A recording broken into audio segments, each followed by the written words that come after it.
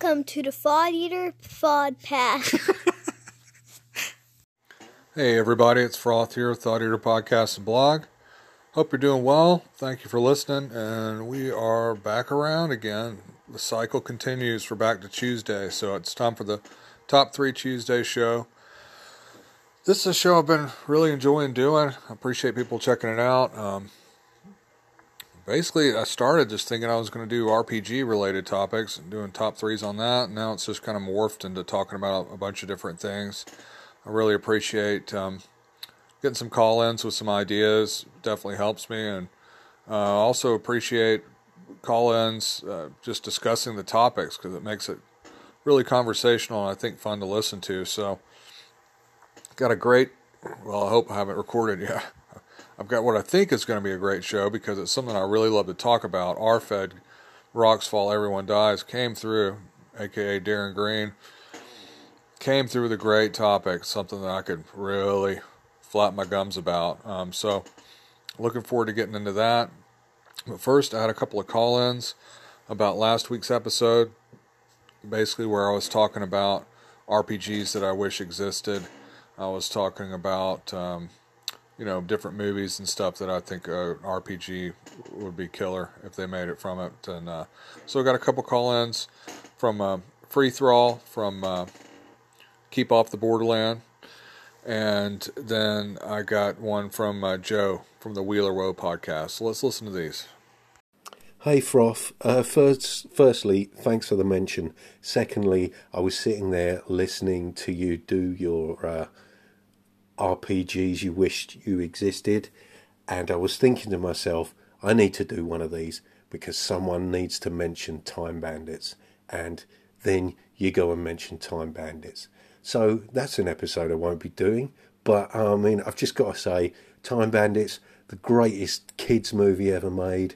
It's something that crossed my mind when I first looked at Into the Odd, with the way that Bastion is set up, the setting for Into the Odd, and I instantly thought of the Fortress of Ultimate Darkness perched atop the largest hole in the universe, and I just thought that would be a perfect setting for it. Anyway, keep up the great work. Speak soon. Yo, what up, Froth? It's Joe again. I keep calling in because you keep talking about interesting stuff, so keep it up, man. I just want to say, personally, I love your Sunday session recaps. I know you said that, your listens aren't so great for those episodes, but I really hope you keep them up. So, yeah, man. I also want to say that one of my personal favorite spells to use against players is the confusion spell. I just love the whole mechanic of them having a roll to see what they do. Doesn't fully take away their agency, but it throws some chaos into the game, which I always really enjoy. I also think the idea of that Beaker Street game you were talking about sounds amazing. 1980s punk detectives in London just sounds fantastic. Are there any detective role-playing games? I can't think of any. I can think of a few spy games, but I can't think of any detective games. So I'm about to run out of time. Peace out. Yep, back-to-back call-ins.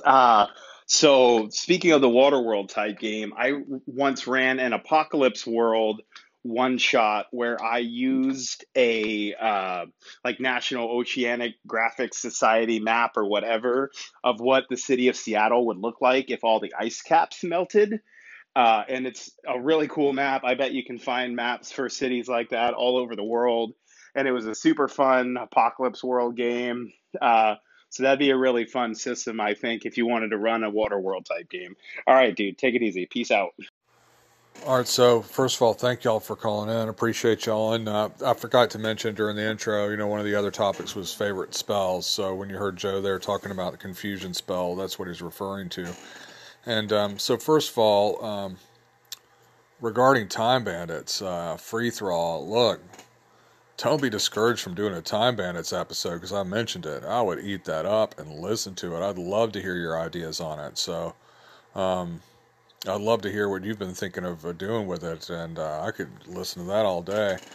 And yeah, it's a classic. If anybody out there has not seen Terry Gilliam's Time Bandits, I believe it came out in 1981, and just a classic. What can you say? I had been talking about that would be the number one thing I'd like to see an RPG made from. Now, I saw some murmurings recently about them making some kind of series out of it, new series, and my heart kind of sank because, it's kind of like when they do Greyhawk for a new edition, it's like I kind of don't want it to get spoiled. They're never going to quite capture the magic of the original. I know that's selfish, but, and maybe it'll be cool. But so many times reimaginings are just so bad. The only one I could think of that's just popping in my head that was actually good was that update of The Evil Dead. I expected that to be terrible, and it actually ended up just a glorious bloodbath. But man, there's just so many ways they could screw up Time Bandits. So, kind of hoping that one. The funding falls through or something, but I'd love to listen to you talk about that. So, and then Joe, yeah, Confusion was one of the ones that I kind of was right there in the top 3. In fact, if it wasn't for the possible die roll where they would just be standing around doing nothing, I may have put Confusion in there. But certainly anything that kind of compels the players to do something and leads to fun role play or weird situations like that is a spell I enjoy. As far as Baker Street, yeah, someone left a comment on the blog and said they had made a Baker Street game like in French for it, but then I looked at the article they linked and looked at the translation and maybe I just skimmed it, but it seemed like it was more based on a different a different Sherlock Holmes kind of property that was like the 4 of Baker Street or something about the street kids, still set in the same time. I'll have to re-look at it. It could be totally wrong, but yeah, this one is a comic with 2 punk girls that especially the Sherlock Holmes girl, and there, like I had mentioned, there are 2 kind of long storylines, I guess, done over several comics, and it's just excellent. So yeah, that would be a great one. And then cool hearing about your Waterworld game.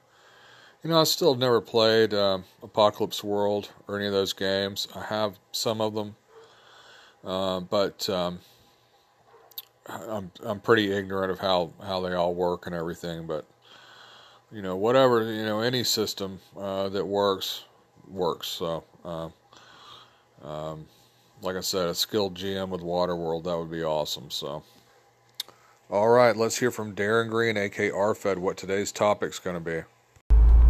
Hi, RFed here. If you're going to keep doing the top 3 Tuesdays, then I'm going to keep calling in. If it's helping you out to save you a little bit of thinking time, getting topics, then yeah, I'm going to keep calling. I like listening to some of your top 3s that are not RPG related. I like to learn a little bit about the anchorites and some of the sort of likes and dislikes and the personal stuff. So I'm going to throw in another film related one, listening to your recent top 3, a very brief mention of James Bond, and I'd like to know, what are your top 3 James Bond films? I think the most recent ones, they're all getting very similar. They don't really stand out for me. They're all merging into one. So I prefer the older films with the real bad guys, Jaws, and the guy with the razor hat. I can't. Well, RFed, first of all, it was great playing with you the other day, so that was a lot of fun. And then keep the top 3s coming, because when you sent this one in, I was definitely on fumes, so...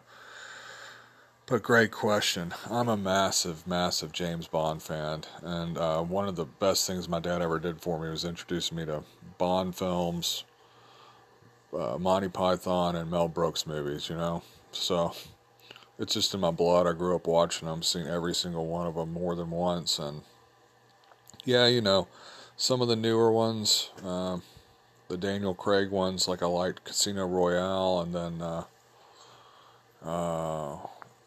but it was not much for Quantum of Solace. That was pretty bad. And then I thought Spectre was pretty bad. Skyfall was okay, pretty good, but it's a shame about the Spectre too, because I had really high hopes for it, because Christoph Waltz, who plays Blofeld in it, I thought would be really good, but it just didn't.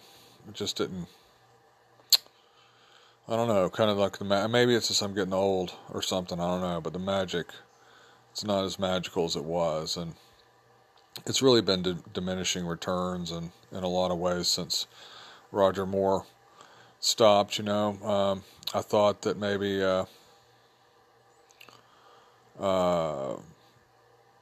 what's his name, Pierce Brosnan, you know, it seemed like on paper he might be a great fit for Bond, but those movies got so ridiculous. Like there's that one where it ends up in an ice palace or something. It's so bad. It's terrible.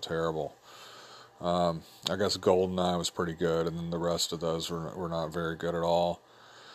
And then, you know, I really like Timothy Dalton. You know, he's great in Flash Gordon, and he's actually in Hot Fuzz that Lear and I know was mentioned really enjoying, and he's in another great TV show, Penny Dreadful, that the wife and I really enjoyed. So it's not that I'm not a Timothy Dalton fan, it's that, you know, his Bond movies were not great, although what is it, License to Kill was, you know, it was okay, just not great.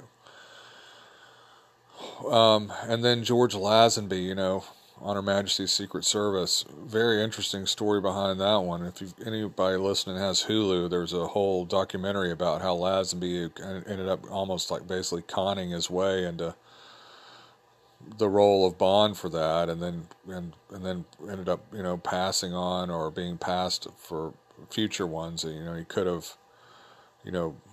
That's actually a pretty good movie, you know. On Her Majesty's Secret Service is kind of a forgotten one, but it's actually pretty dang good when you watch it. But the story behind it's probably as interesting as the movie. But really, James Bond to me comes down to Sean Connery and Roger Moore. That's it. You know, I mean, I like the other ones. I watch them. I'll go see the next Daniel Craig one, but when you're talking about the best of the best, it's Sean Connery and Roger Moore. So, but that doesn't make it any easier, because really all of the Sean Connery ones are great. I mean, Dr. No's great. You only live twice. Diamonds Are Forever is one that kind of gets panned a little bit, but I still really enjoyed it. Interestingly, one of the villains there, you know, it's got the two guys, I forget their names, Mr. something, they address each other as Mr. something and Mr. something, and they're kind of creepy. One of those guys is actually Crispin Glover, you know, from Back to the Future and a bunch of other stuff, is his dad, and you can see where he kind of got some of the weirdness from with that. But I enjoy all the Connery ones, even Never Say Never Again, you know, where they brought him out of retirement to kind of do almost like a Thunderball remake, which was kind of released the same summer as Octopussy from Roger Moore. But I don't know, I'm rambling a little bit about this, but what I'm getting to is that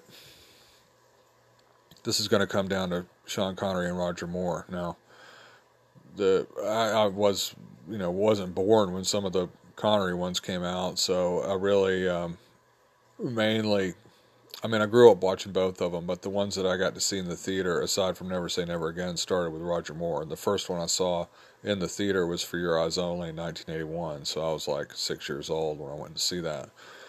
I'll never forget seeing that in the theater. It was fantastic. That's still a great movie. That's one of the better Bond movies. Great locations and everything. But that's not going in the top three, but just to kind of put it in perspective. So, this was tough. The number one and number two were not tough, but the number three is kind of tricky. But I was thinking about it, and I was thinking about not so much trying to put myself back into the mindset of seeing them when I first saw them and everything. And one that really captured me was the one with the voodoo in it, Live and Let Die. That's what I'm putting at number three. Roger Moore in Live and Let Die.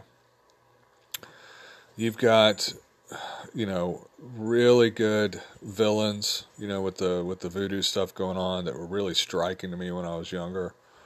You've got great scenes, like it's got great comedy in it, like when he runs across the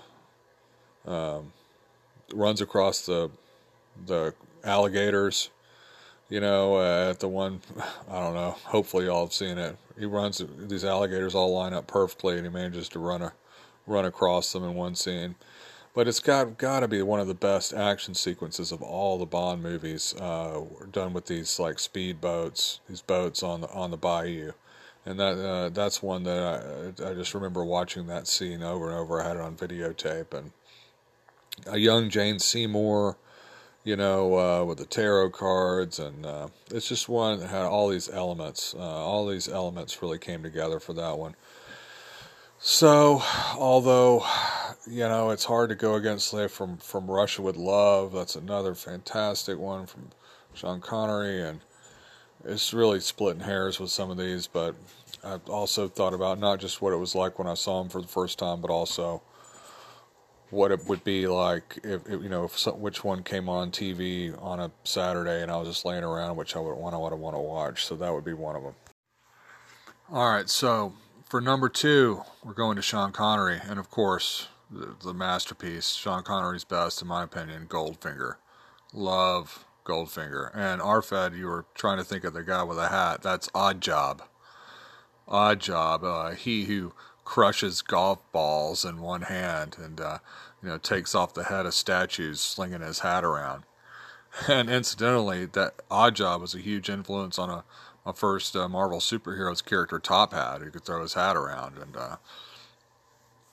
Odd Job, you gotta love it. And then just that whole movie is so good. Pussy galore, the whole opening sequence where he finds the girl covered in the gold paint. Rarely, Bond always has a chance to be suave, but going and playing golf, with Goldfinger, that's just some classic suave stuff there. And it's got a scene that always sticks in my head whenever I get on an airplane. At the end, the window gets blown out and everybody's floating around and losing the pressure, and and then he's tied to the table and he's got that laser, getting ready to take his manhood away and everything. Goldfinger's got it all. Love that movie. So, Goldfinger, got to be number 2. Just on Odd Job alone, come on. My number 1 Bond movie. This is my favorite. And it's another Roger Moore. The Spy Who Loved Me. That's my favorite. That is it's so good. So good. From the beginning, ski sequence, going off the cliff and then having the Union Jack or whatever parachute, to the locations, Egypt, pyramids, Barbara Bach, the Russian spy that's basically his equal, wants to kill him because Bond had killed her lover, but, by the end, they're together. And Barbara Bach, she married Ringo Starr, incidentally. And she was in another, pretty terrible movie back in the early 80s, Caveman, with Ringo Starr. I don't know if anybody else out there has seen Caveman, but she was great in it. And of course, you've got Stormberg. Stormberg, right? God, I should have had this open. I'm almost positive it's Stormberg, but I don't want to be wrong. The villain that's actually, if you're gonna, Stromberg, not Stormberg, Stromberg, who has the underwater Atlantis lair, drop people, push a button, drop people in the shark tank. That's just a classic villain, and so, parodied on the Austin Powers movies, kind of parody that, and so you got this over-the-top villain in Stromberg, but then you've got the classic of all classic Bond villains, Jaws. Oh, getting chased around by Jaws around the pyramids. Love it. It's also got the best, I love who doesn't love the gadgets, especially when you're younger, going to see Q and M and all those guys and getting your mission and then getting geared up with all the cool stuff. And got to be the best of all. The car that turns in, the Lotus Esprit that turns into a submarine. Oh, that just, I wanted a submarine car when I was younger watching that. I thought that would be the coolest thing ever. So, from the locations to the gadgets to, it's got, the classic cast, classic Monty Penny in there, classic Q, classic M, a Bond girl that actually, gives him, a run for his money, and Barbara Bach, the best villains, Blofeld's the best villain, but, the best mastermind villain, but the best lackey villain in Jaws. It's tough toss up between Jaws and Odd Job there, but I love Jaws. He was one. Man, those movies kept me on the edge of my seat when I was younger. Now you can see some camp in it, so bad it's good, but then Jaws on the train and all that was just great. You got the underwater lair. What can I say? That's the one that to me stands out amongst so many great movies. My number one Bond movie, The Spy Who Loved Me. So great. And so, well, first of all, appreciate you again, RFED, for sending these in, but I thought I'd spin off, make this a whole Bond show and spin off with a second top 3 based on this. And that's going to be my top 3 Bond themes. So, part of what makes Bond iconic is the music. It's the whole package. There are several things you got to have a good Bond movie. He's got to go get the gadgets. It's got to have a larger than life villain, and you got to have that music. Dun dun dun dun. You got to have that intro where he's walking and then shoots the camera. You got to have all that. That's to make a great Bond movie. It's got to all be in there. You got to have an awesome car. And you got to have beautiful women. Call it what you will. Call it misogynistic, whatever. Say what you will. It's James Bond. And so, looking back at the music, there's just been so many great ones. And I'll go ahead and say, obviously, Shirley Bassey is going to be in here somewhere in the top 3. Did, Moonraker, Goldfinger, and Diamonds Are Forever, all of which could be excellent. You could put all those just as your top 3 and you'd be fine, but I'm only picking one of those.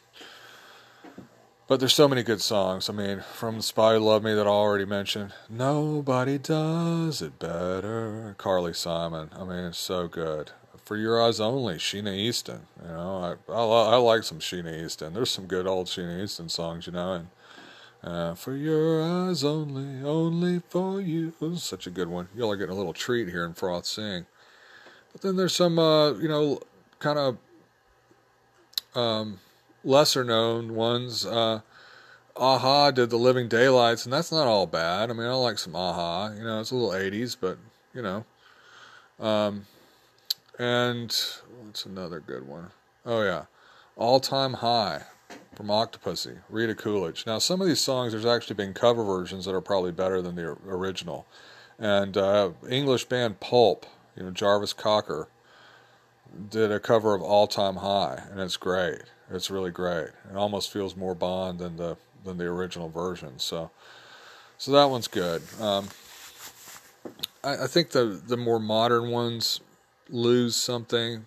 I know the Adele one was okay, but you can't just, get a popular singer and throw them in there and it end up a good Bond thing. It's not about who does the song. It's about the quality of the song. And it's got to have a little of that romance, danger, and then it's got to also be a song that they can make instrumental versions of it that kind of bring in throughout the movie, So these songs have to be really great and be able to be heard in different ways, not just, singer, straight up almost pop or whatever performance, but also be able to be woven throughout different moments, whether they're action sequences or emotional moments or whatever. So the best of the songs are, incredible songs. And some of the newer ones, you can't just get garbage and then expect it to be great because it's garbage, or the band Garbage, I mean. And then they had like Chris Cornell. That's like one of the worst ones. I mean, it's just,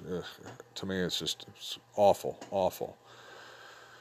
So, that being said, it's still incredibly difficult to split it down into three. I've already mentioned a bunch of great ones, but for me at number 3, I'm going back to, it was one of my top 3s. I'm going Paul McCartney, Live and Let Die. Great song.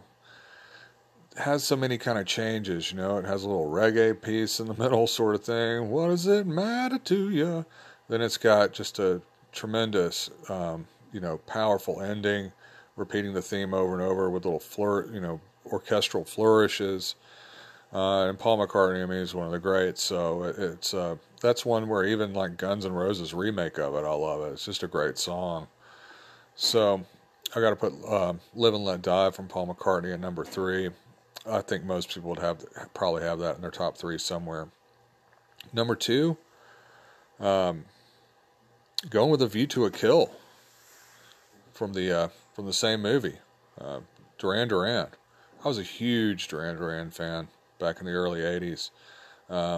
It was right at that time where MTV was, at its peak, at its best, and Duran Duran really capitalized on music videos. So you look at Hungry Like the Wolf and Rio and stuff like that. They were, completely masters of the videos, and Reflex, with a big wave of water coming down while they're in concert and stuff. It's, totally fake, but, and then, Save a Prayer, the stuff they did in the jungle. I mean, they practically walked right out of a James Bond movie in some of those videos, but they did a great take on, a James Bond song with "A View to a Kill." Excellent music to where it could be used, as a pop song and then throughout the movie.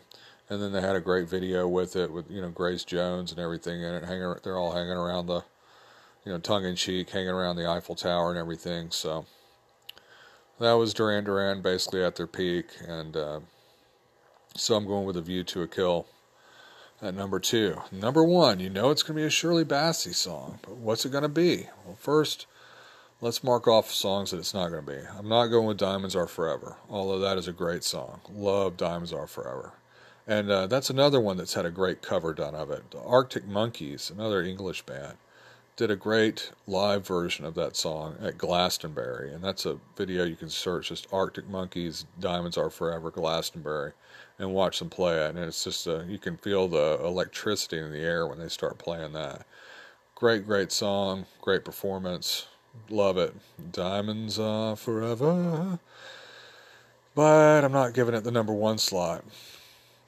Now, you might expect I'm putting Goldfinger at number 1, but no, I'm not going to do that. Goldfinger is unbelievably great. It's iconic. Probably most people would put it, if not in their top 3, at number 1. He's the man with the Midas touch. So good, but I'm telling y'all, there's something magical about Moonraker. The Moonraker theme from Moonraker. Now, the movie's pretty good. Now, you imagine it's probably going to be super cheesy. It's definitely put out to capitalize on the success of Star Wars and everything. But it's got Jaws in it, and it's not so bad. It's not great, but it's not so bad. It's a little ridiculous, but most Bond movies are. Where it is bad, it is kind of camp, so bad it's good. But that song is so good.